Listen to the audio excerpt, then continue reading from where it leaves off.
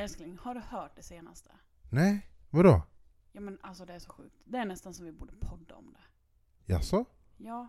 Ska vi köra eller? Jag tycker vi kör. Ja, då gör vi det nu. Allmänpodden.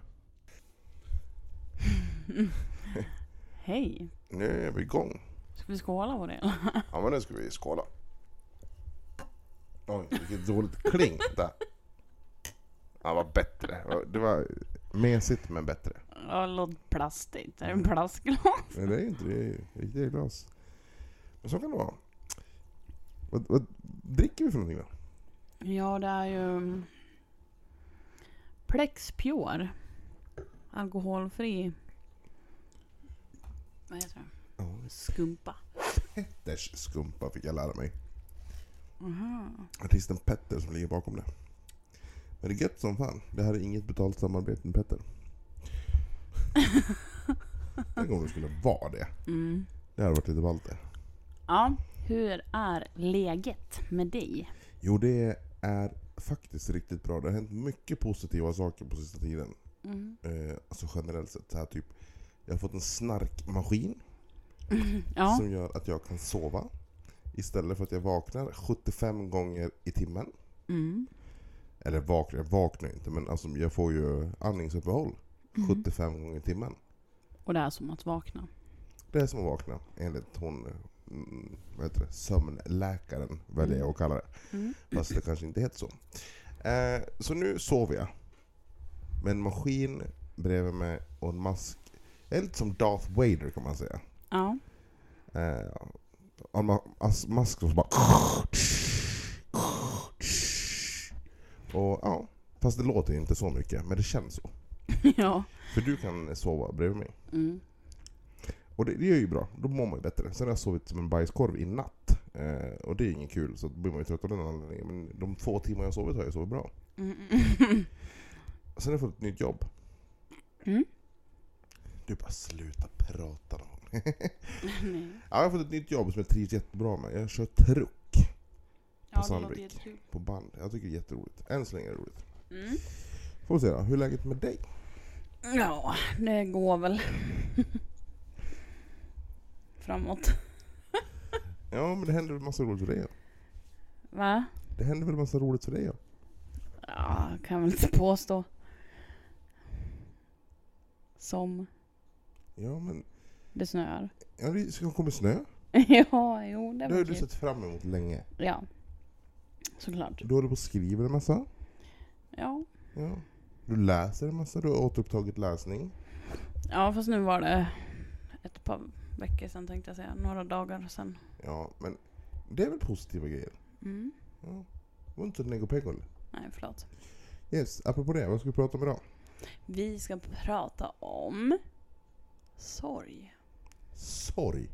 Det låter det låter inget kul. Men nej.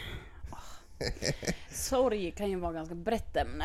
Ja. Beroende på vad man syftar på. Absolut, det är ett ganska viktigt ämne känns det som. Mm. Det finns ju olika stadier kan jag tänka mig. Jag har faktiskt inte googlat någonting om sorg, utan jag tänkte bara utgå från egna erfarenheter och vad jag tror och tycker och tänker. Härligt. Men sorg kan man ju uppleva av olika saker.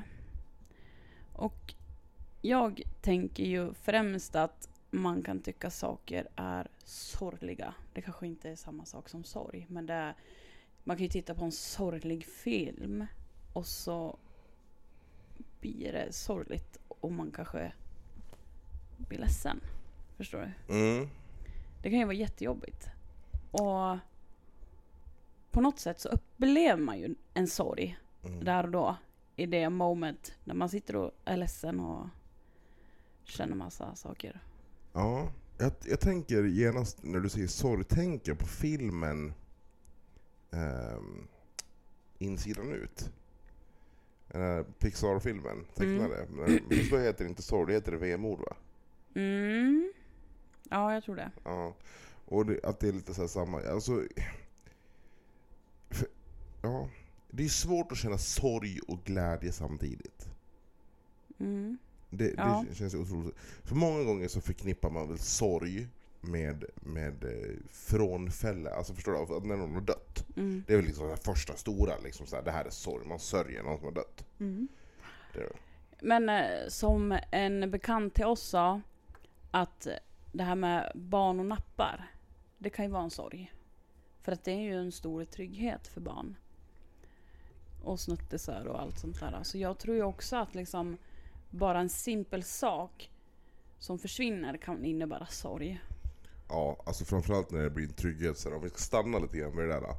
Så vi var inne på att prata om att jag tycker att våran son är för stor för att ha napp. Mm. För att rent principiellt så tycker jag tycker inte att en snart 4-åring ska kunna ha napp.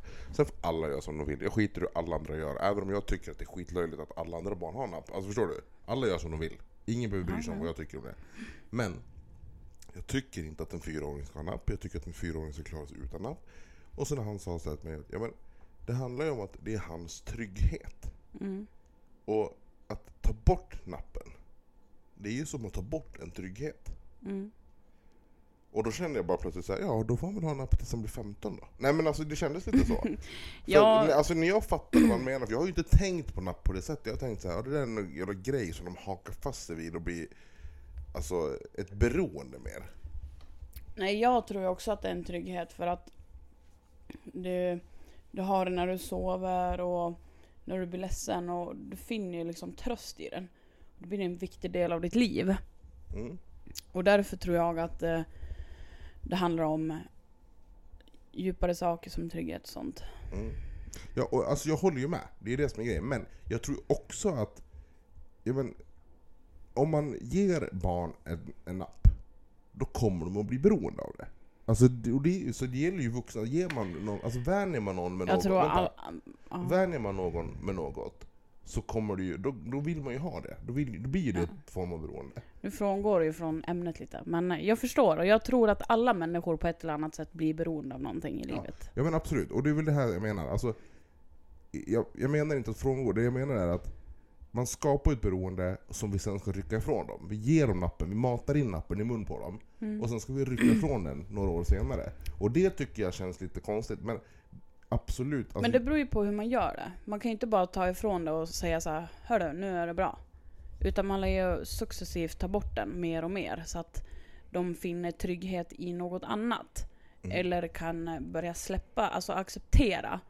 För det där är väl också en sak i sorg, att det finns olika stadier att acceptera och ilska och allt det där. Absolut. Ja, och som sagt, jag håller med. Grejen blir att man skapar en trygghet som man vet att man ska ta bort. Och det är nog det jag tycker. Alltså jag har inte kunnat sätta ord på det själv förut, men det är det som är grejen. Skapar en trygghet, rycker bort den 3 år senare. Det är så det känns liksom att. Och då fast du måste ju inte rycka bort den. Nej, men även om du trappar ner den så tar du bort den. Men som Jolin då, i hennes fall, mitt äldsta barn, som gav sina nappar till tomten när hon var, jag tror det var, hon var antingen 2 eller 3 år. Jag minns inte. Men hon gav dem alltså med egen vilja. Jag hade öppnat upp en tanke: ska vi ge tomten dina nappar? Och hon själv var med på det. Hon gjorde det med glädje, hon var inte ledsen. Hon frågade efter nappen en gång den kvällen, sen var det bra. Och jag tror att det handlar mycket om hur man själv som förälder väljer att hantera allt det här med napp. Och hur man väljer att ge barnet och fri användning eller inte och allt sånt. Och hur man väljer att trappa ner, hur man väljer att förbereda barnet på att du kan inte ha den jämt. Vi måste börja sluta ha den och kanske ge bort den till någon. Och tomten är ju en betydelsefull person för barnet. Ja, absolut. Och det är det här jag menar att jag inte har tänkt på. För varenda gång i hela mitt liv jag har sett ett barn som har napp, som inte typ ska sova, så jag har tänkt så här: men du lär ju sluta ha napp.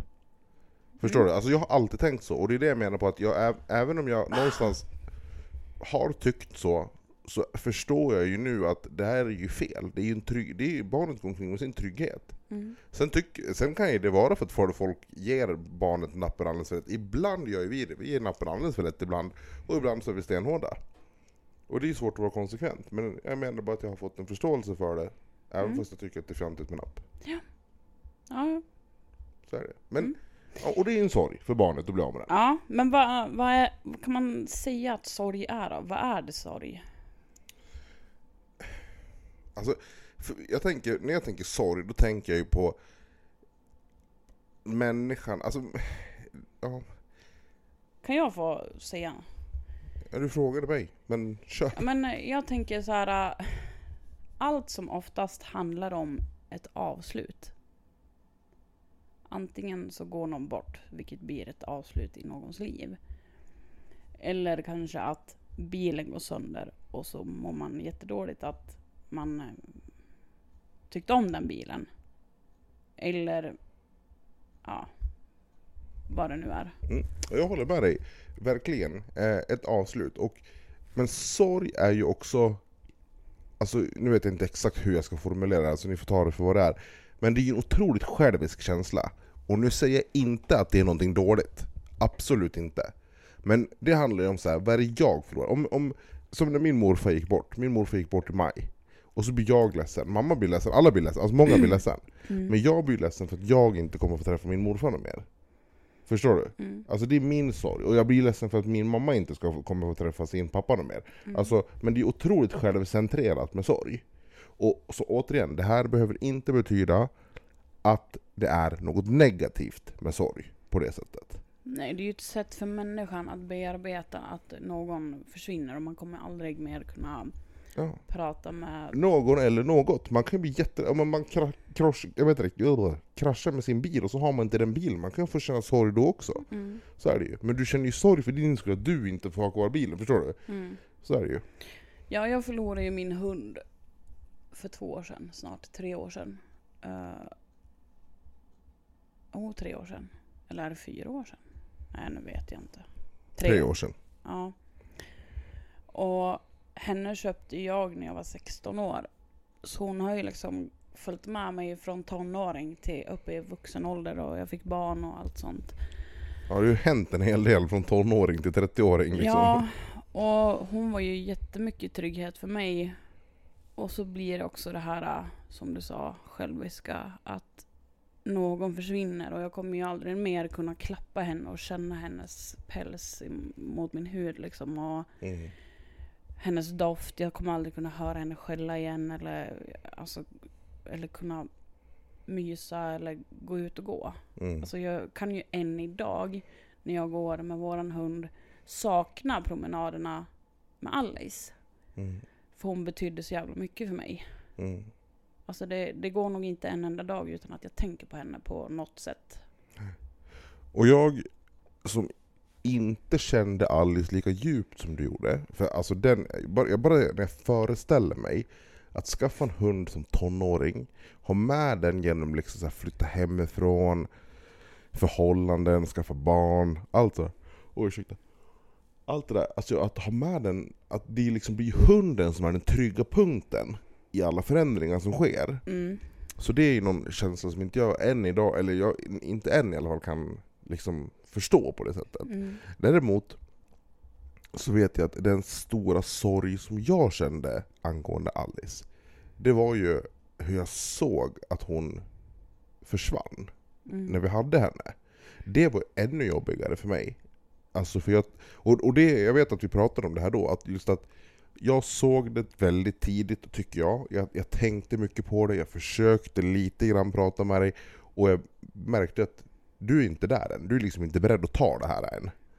Och så, just för att du inser att, eller du undermedvetet kanske tänkte att när jag väl ser det här, då kommer hon behöva tas bort.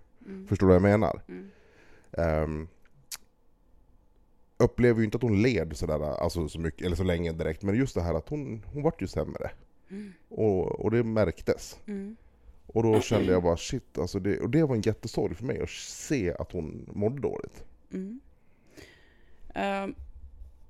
Jag tänkte på när man går igenom sorgarbete eller vad man säger, så finns det ju saker man kanske ska tänka på när man säger, alltså när man pratar med någon som har genomgått sorg eller genomgår sorg.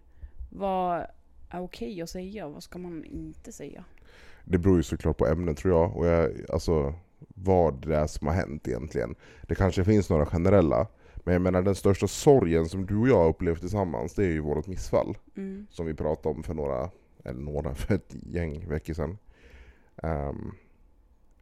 Det var ju inget roligt. Och då fick vi en sorg som vi skulle bearbeta. Men då kom det ju en massa jättemycket tröstande ord. Alltså tröstande inom citationstecken, för att det är inte tröstande. Men alltså alla som säger de här tröstande orden tror ju och vill vara tröstande, förstår du? Ja, menar väl. Liksom. Alltså precis, de menar väl. Men det hjälper inte. Nej. Såhär, ja, men... Inte där och då liksom mitt i den stora sorgen. Nej. Jag har tänkt på det här för att jag kom över en story på Instagram om sorg. Och där handlar det om en lista på vad man ska säga till någon som har förlorat ett barn. Och missfall och förlorat barn är inte samma sak. Men det är fortfarande en förlust och sorg. Även om de inte är lika djupa kanske. Men det är ju många som säger så här, ja men jag har ju redan barn. Eller ja, barnet som dog då kanske inte vill att du ska vara ledsen. Ja men, så kan man inte säga. Nej. Jag förstår ju att man inte ska gräva ner sig totalt och vara ledsen resten av sitt liv. Men man måste kunna få sörja också. Och jag tror ju att förlorar man ett barn så kommer den sorgen finnas kvar. Och vara jäkligt djup väldigt, väldigt länge. Och då hjälper det inte om någon säger att ja men hen vill inte att du ska vara ledsen. Ja fast det är mitt barn som jag har förlorat. Då måste jag få vara ledsen också. Det vi fick höra det var ju typ att ja förmodligen så var det något fel på barnet. Det är väl det som man vanligen brukar säga. Ja, precis. Och sen att ja ni får försöka igen var väl också någon som sa. Och ja men att det var något fel på barnet. Och det kan bli så liksom och det är vanligt. Men det är inget kul att höra att det är vanligt med missfall för att man förväntar sig inte ett missfall när man blir gravid. Nej, alltså det där är bara säga det liksom så, ja men det är vanligt missfall, det känns så här. Okay. Det vet vi ju. Ja, men så, alltså, vad hjälper det att du säger det? Ja men det är ju det här som är så tråkigt för att allt som många sa vet vi ju redan. Så det är inget tröstande ord. Det är liksom, då kan man ju säga så här, gud vad jobbigt, jag finns här, jag lyssnar på dig. Säg så istället. Eller kan jag göra någonting? Ja. För jag förstår att det är bara välmening att säga sådana saker. Men det hjälper ju inte i vårat sörjande. Nej. För jag även om jag vet att det inte är mitt fel så finns det en liten del av mig som känner sig skyldig till att det kanske var jag som åt någonting eller gjorde någonting som gjorde att min kropp liksom stötte bort fostret. Jag säger inte att det är så, men en liten del av mig känner att alltså, jag är rädd att det var mitt fel på ett eller annat sätt. Och då är det inte heller något roligt att höra att missfall är vanligt eller det var något fel på barnet. Och det, må så vara, men det var fortfarande ett barn som vi hade planerat. Som var efterlängtat, som vi skulle ge bort i julklapp till våra barn en månad efter att de skulle få ett syskon. Alltså inte ge bort barnet, men ge en julklapp till att ni ska få ett syskon. Jo, men bara den sorgen var ju så stor för oss. Alltså missfall när och inte. Det är ju så här att just när vi blev gravid så passade det jävligt bra i våra liv. Ja, men det var planerat också. Det är nog det första barnet som vi verkligen har, eller som jag har planerat och känt att nu ska vi skaffa barn. Och så var jag så glad för att det skulle bli ett sommarbarn.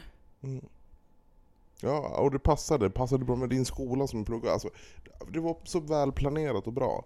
Och då gör ju det sorgen värre. Och så kanske folk sitter och tänker så här, men hur kan ni tänka så här? Jag vet inte varför man ska tänka så, men de kanske säger så.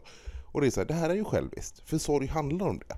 Ja. Och det är återigen inget fel. För jag tycker synd om oss. att det inte blev bättre lämpat. För sen när Linnea väl kom, då var inte det världens bästa tid. För du hade jättejobbigt med skolan då. Ja, det var faktiskt jättejobbigt att det blev så och att hon kom då. För att det känns som att hela den tiden, hela första året med henne, eller ja, fram till våren när jag var klar med mina studier, känns som att jag har ingen aning om vad som hände. För att det var så jävla mycket skit med skolan. Ja. Det var krångel, det var skit med massa jävla prover. Och jag hann inte njuta av tiden med henne. Nej, jag kommer knappt heller ihåg det. Så det är någonting som jag känner att det känns som att någon har tagit bort eller tagit från mig chansen till att få njuta av någonting. Och vara mamma liksom, och inte ha massa andra saker man ska göra. Jag håller med. Så det har också varit en sorg. När det kommer till sorg och barn, och som du sa nu, att förlora ett barn och missfall är inte samma sak. Och samtidigt är det exakt samma sak. Det är exakt samma sak på sätt och vis. Beroende på hur du väljer att hantera det eller räkna det. Jag tänker så här. Finns det något rätt och fel? Det tror ju inte jag. Men finns det något rätt och fel i så här att när känner man som störst sorg? Ett missfall kanske har en viss grad av sorg. Ett litet spädbarn som är ett par veckor gammal, en viss grad av sorg. En 2-åring, en viss grad, och en 7-åring, en viss grad. Förstår du? Jag tänker så här, min tanke i det är att ju äldre barnet är, desto jobbigare måste det vara. Just för att då är ju barnet mer och mer en person. Alltså en 7-åring som går bort, vet vi ju mer om. Alltså den är på väg någonstans, den är någonting, den håller på någonting, kontra en 1-åring. För den har ju, alltså visst det är klart att den är någon, men jag tror att man kan inte jämföra egentligen. Nej, alltså jag tror inte, det blir ju olika djup på sorgen såklart. Men jag tror ju att det alltid kommer, vi människor är ju alltid att vi ska tänka på saker. Ja, jag vet inte, det är så svårt att prata om det. Jag tänker så här, vi förlorar en 1-åring. Då kommer vi hela livet undra hur det här barnet skulle ha blivit när den blev när den blev 2, 3, 4, 5, 6. Absolut. Och hela tiden är det någonting som sker, men barnet är inte där. Och vad som skulle ha hänt. Och det är väl klart att det är samma sak med en 7-åring då. Att jag undrar vad den skulle ha gjort när den blev stor. Men precis lika som den där 1-åringen så blir det ju samma sak. Ja, det jag menar tror jag, det är att saknaden skulle nog bli värre med 7-åringen, just för att där kan du komma ihåg, alltså så här, saker personen har sagt, alla saker de var med på när man har sett den utvecklas. Jag tror ju att saknaden skulle bli större ju äldre barnet är. För låt oss säga att ett barn går bort efter 4 dagar. Det är klart att det kommer vara skitjobbigt. Alltså det är inget snack om saken. Jag hoppas inte att vi trampar någon på tårna, för det är inte det vi menar. Men just att, vad heter det? Jag tror, ja, fortsätt. Nej men alltså, ja, det är det jag menar. Jag tror att ju äldre barnet är, desto jobbigare är det. Det är vad jag tror. Ja, jag tror också att det blir jobbigare. Däremot så tror jag inte att saknaden blir värre med ett äldre barn. Utan jag tror att saknaden kommer vara lika fruktansvärd oavsett ålder. För det är alltid någon som kommer saknas. Ja, precis. Jag tror vi definierar det lite olika. För då tänker jag så här att en 7-åring till exempel då kommer vi sakna för att man minns allting som den gjorde och var med om och sådär. En 1-åring eller en 4-åring eller 4 dagar som vi säger så istället. Då kommer man alltid undra, tror jag. Alltså det blir sakna. Eller att du saknar barnet att hålla i, känna värmen, höra gråt eller jollrande. Alltså förstår du? Det finns alltid någonting som vi kommer sakna och relatera till, och sen saker som vi kommer undra över. Vad hade hänt när den skulle börja i skolan och ja. Absolut, så är det nog. Men då vet vi att det inte är okej att säga, men du gaskar upp det lite. Det är vanligt med missfall. Det är sånt som händer. Ja, nej, det kan man fan låta bli. Då kan man säga så här: usch vad jobbigt. Jag har också varit med om det. Vill du prata? Erbjuda jag finns här. Att man finns där, precis. Kan man känna sorg över var som helst? Vet du vad jag kan känna jobbig sorg över? Nej. Som inte är så ihållande. Men det är jobbigt när det väl händer. Mm. När jag tittar klart på en serie och så är den slut. Ja, det handlar ju återigen om avslut. Jag tycker det är jättejobbigt. Mm. Speciellt när jag tittar på flera säsonger och sen bara, jaha, vad ska jag göra nu? Ja men precis, och jag tror att det är liksom det är ju samma grej där att man binder ju upp sig på någonting en längre tid och sen plötsligt så försvinner det när det väl är slut då. Men det kan räknas in som vardagssorg, har jag skrivit här. Ska du sitta och gäspa nu? Förlåt. Ja, vardagssorg, vad tänkte du då? Ja men vardagssorg, alltså man kan ju uppleva sorg i en vardag, typ så här, ja men jag har barn varannan vecka och jag kan uppleva sorg när de åker på pappavecka för att jag vill ha dem hemma. Mm. Men vad är det för skillnad på sorg och att vara ledsen då? Ja men sorg, ja det som du sa och jag, handlar ju om att en vecka är slut, nu blir det en hel vecka utan dem och det är jobbigt för att vi har knappt någon kontakt med varandra. Det blir liksom så himla avskärmat. Att vara ledsen, det är ju, jag vet inte. Ja men det är ju tillfälligt då. Alltså sorg kan vara ihållande, för du kan känna sorg hela veckan egentligen för att de inte är här hos dig, dina barn. Ja, men du är ju sällan ledsen för det, alltså du kan vara ledsen en stund när de åker. Jag kan vara ledsen på kvällen innan de ska åka och så samma dag som de har åkt. Ja precis.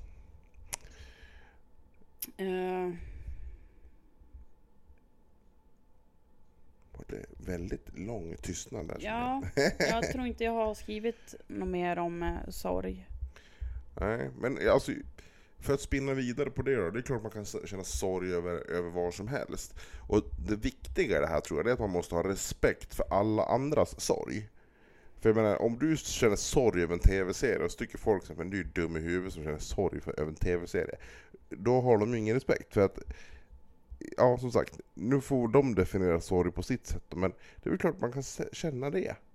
Ja, men det handlar väl om det här med trygghet. Att sitter man fast i en serie i en längre tid och tycker att ja men det är ju trygghet att se någonting och man känner sig hemma och ja. Jag tänkte att jag skulle hitta den där listan om sorg. Jag var ju tvungen att sälja en whiskyflaska som jag hade för att jag behövde pengar.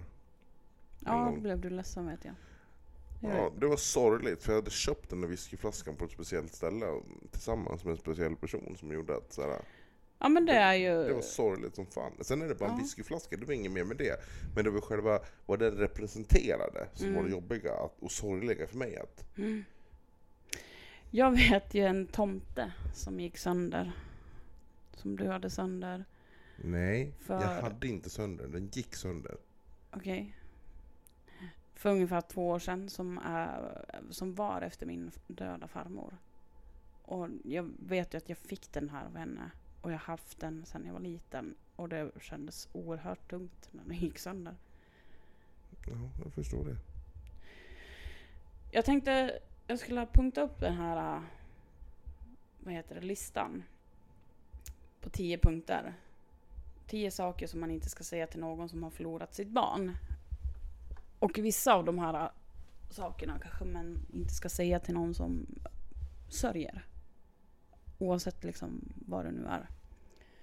Men punkt 1 är försök att tänka på något annat. Jag menar, för att kunna bearbeta någonting som har hänt, speciellt om man har förlorat ett barn, så måste man få sörja. Och att tänka på någonting annat. Jag tror inte att jag i alla fall skulle kunna klara av att tänka på någonting annat om något av mina barn dog. Nej, och troligtvis så kommer du försöka tänka på någonting annat så ingen behöver säga det. Alltså förstår du, du kommer ju säga ja men jag lär ju diska liksom. Du ska tänka på disken. Då ska du hjälpa dem, grannen kommer säga men du, tänk på något annat. Det är klart man inte säger så, men alltså, ja det var ett löjligt argument. Ja, nästa. Tänk att du kan vara så glad ändå. Och det här påminner mig lite om att Jag har ju haft ångest och varit deprimerad till och från sen jag var ung. Och många har blivit så chockade när jag har varit uppe med min psykiska ohälsa att jag mår dåligt och kan vara skitledsen eller känna mig olycklig eller ja. Och folk bara, men du som är så glad. Ja, det som syns på utsidan visar ju ingenting om hur man mår på insidan. Nej, det där fick jag lära mig mycket om när jag var uppe i Sundsvall för exakt 5 år sedan. Det kan till och med vara på dagen liksom. Men just att man pratar om, för då var det många som var sjukskrivna. Jag var i Sundsvall på rehab för ryggen som jag hade. Många var sjukskrivna som var där. Och så sa de så här, när ni ska gå till jobbet då, på ett rehabmöte, vad gör ni då? Ni går förmodligen och duschar, rakar er kanske, fixar till frillan, sätter på sig lite lukta gott, alltså eventuellt sätter på sig lite en ren tröja eller skjorta eller någonting. Och så knallar man dit och så försöker man vara trevlig. Och så säger folk så här, men du ser ju ut att må bra. Och för mig är det så här, eller och så då uttryckte de sig så här i Sundsvall pedagogerna där, så att tänk om man skulle klä sig som man mådde. Ja, precis. Varför gör vi inte det? Det var lite det jag upplevde när jag gick till sociala psyk, vad fasen det var, på hälsocentralen. När jag hade fått en tid för att jag behövde prata med någon. Och ja, visst, jag hade sminkat mig. Jag gick dit och liksom kände att nu kanske det kommer en vändpunkt för mig. Och så får jag kastat i ansiktet att ja, men du sitter ju här och sminkad och har kunnat gått hit. Jaha, så jag ska vara självmordsbenägen och inte klara av att gå utanför dörren för att få komma hit och prata då. Det var ungefär så det var. Så det slutade med att när jag gick hem så grät jag för att jag kände att fy fan. Och bara skita på en människa som mår dåligt. Ja, verkligen. Det är fruktansvärt. Men du har fått bättre hjälp sen. Ja. Unna dig ett bad, det förtjänar du. Ett bad? Det förtjänar man ändå. Ja, fan, det förtjänar jag när jag var ute och kastade snö med mitt barn. Jag förstår precis hur du känner, för min katt dog. Får man tycka vad man vill om djur och människor. Men i min värld så är inte djur och människor samma sak. Sorgen är nog inte samma. Nej. Jag tror det handlar om hur djup sorgen är. Det är så här, eller det är så här. Min upplevelse är att du förlorade Alice efter 16 år. Eller, ja, för att hon var gammal. Hon var lastgammal liksom. Skulle du förlora ett barn, vilket barn som helst utav dem du har, så tror jag att det skulle vara jobbigare för dig att ha förlorat det barnet än din hund. Jag tror det. Alltså, ja. Fast du inte haft något av dina barn i 16 år. Men det handlar ju om att det barnet har jag burit på och känt i magen och fött och skapat en relation med och älskar över allt annat. Ja. Ja, vilken tur att du har ett till barn. Det tror jag att vi fick höra. Inte samma kommentar, men ungefär något liknande. Att vilken tur att ni ändå har de andra. Och ja, då ska vi trösta oss med att vi redan har barn fast vi vill ha till för vi planerade. Alltså. Ja, det är sjukt. Var det fint när hon dog? Nu har ju inte vi varit med när barnet dog så i min mage, men det dog ju. Och det var... Inte ett dugg jävla fint. Nej, det var jobbigt. Och missfall och att ett barn dör är väl också olika. Missfall är ju aldrig roligt och fint. Ja, men att bara ställa frågan, så var det fint nog? Låt oss säga att barnet är sjukt och har en sjukdom och så får man sitta där och hålla barnet i handen. Ja, på sjukhuset. Och så dör barnet och du säger, ja men det är väl klart att det var fint, men fråga inte det. Nej, jag tror inte man ser det på det sättet heller, för jag tror kunde man välja så hade man nog inte velat suttit på ett sjukhus fullt med pipande maskiner och det är ingen hemmamiljö, man är borta, man måste lämna barnet där, man måste åka ifrån sjukhuset med sitt barn kvar där. Ja, Man åker hem utan sitt barn. Ma- Alltså ingenting fint i det. nej. Man kan ställa den frågan till en sån här 90-åring som man vet ska gå bort för att den är... Alltså förstår du? Det är, så här, det är en helt annan sak. Glöm inte bort ditt andra barn. Jo, kanske ska göra det. Bara, tack för att du påminner mig. Tack för att du påminner mig att jag inte ska glömma mitt andra barn när ett har gått bort. Du tror inte att jag Då kan man ju säga så här, men ska jag hjälpa dig med någonting? Än att säga sådär. Ja, alltså jag tror att det barnet som är kvar kommer få extra mycket kärlek av någon anledning, tror jag. Kommer inte glömmas bort. Sen kommer det absolut finnas stunder där man behöver sitta och få gråta av sig hit och dit. Och då kommer det barnet liksom inte få all uppmärksamhet. Men det handlar inte på någonstans om att glömma bort. Men precis, erbjuder, vill du att jag ska ta ditt barn en dag? Ja. Eller en timme för den delen, så du får grina. Eller hur? Ja, nu kommer den här punkten. Hen hade nog inte velat att du var ledsen. Och jag kan ju bara tänka så här att, ja men om jag var 10 år och jag dog. Det är klart som fan att jag vill att mina föräldrar skulle vara ledsen om jag dog. Inte fan jag vill inte att de ska sitta och skratta bara, haha, hon är död. Inte för att man jag förstår att det inte är så man menar. Men man måste få vara ledsen och man måste få känna att nu måste jag få vara ledsen i 3 år framåt. Man måste få sörja den tid som man Ja, själv behöver. alla är vi olika, alla sörjer vi olika länge. Alla mår vi dåligt olika länge. Ja. Så kan man inte så bara är det. acceptera det för. Ja. Ska du inte skaffa ett nytt barn? Jo, men hon dog Vi ju ersätter igår, ju. så vi kör idag. Vi ersätter det. Ja. Nej, nu ska vi inte tänka så. Men Nej, men det är ju... sånt där kan man inte säga. Nej. Sen, jag tror ju också att det handlar ju om det här med, men ska ni inte skaffa barn snart? Det är sådana saker som människor verkar tro är legitimt att säga. Och att man inte har mer förståelse för att oj, ni kanske inte kan få barn.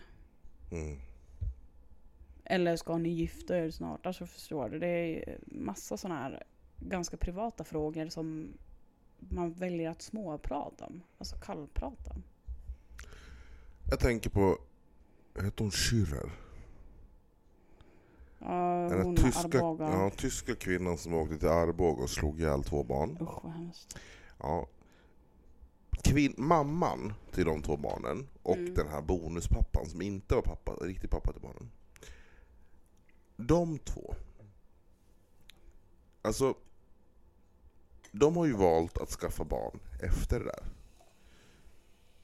Men förstår du vilka vitt skilda liv det blir så här att nu har vi varit småbarnsföräldrar till 2 stycken småttingar som inte finns, och så bara några år senare så finns det 2 helt nya.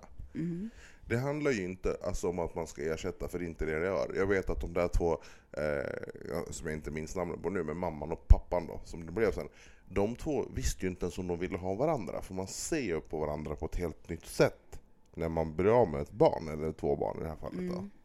Men jag tycker det är en väldigt stark historia som man kan lyssna på, för att det är rätt fascinerande att och hur man väljer att ändå skaffa barn igen efter att man har förlorat 2 barn.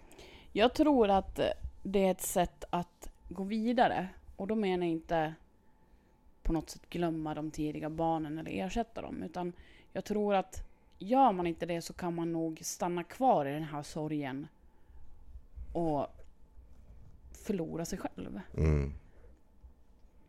Jag säger inte att man gör det eller att det blir så eller kommer bli så, men jag tror att det är en risk att det kan bli så.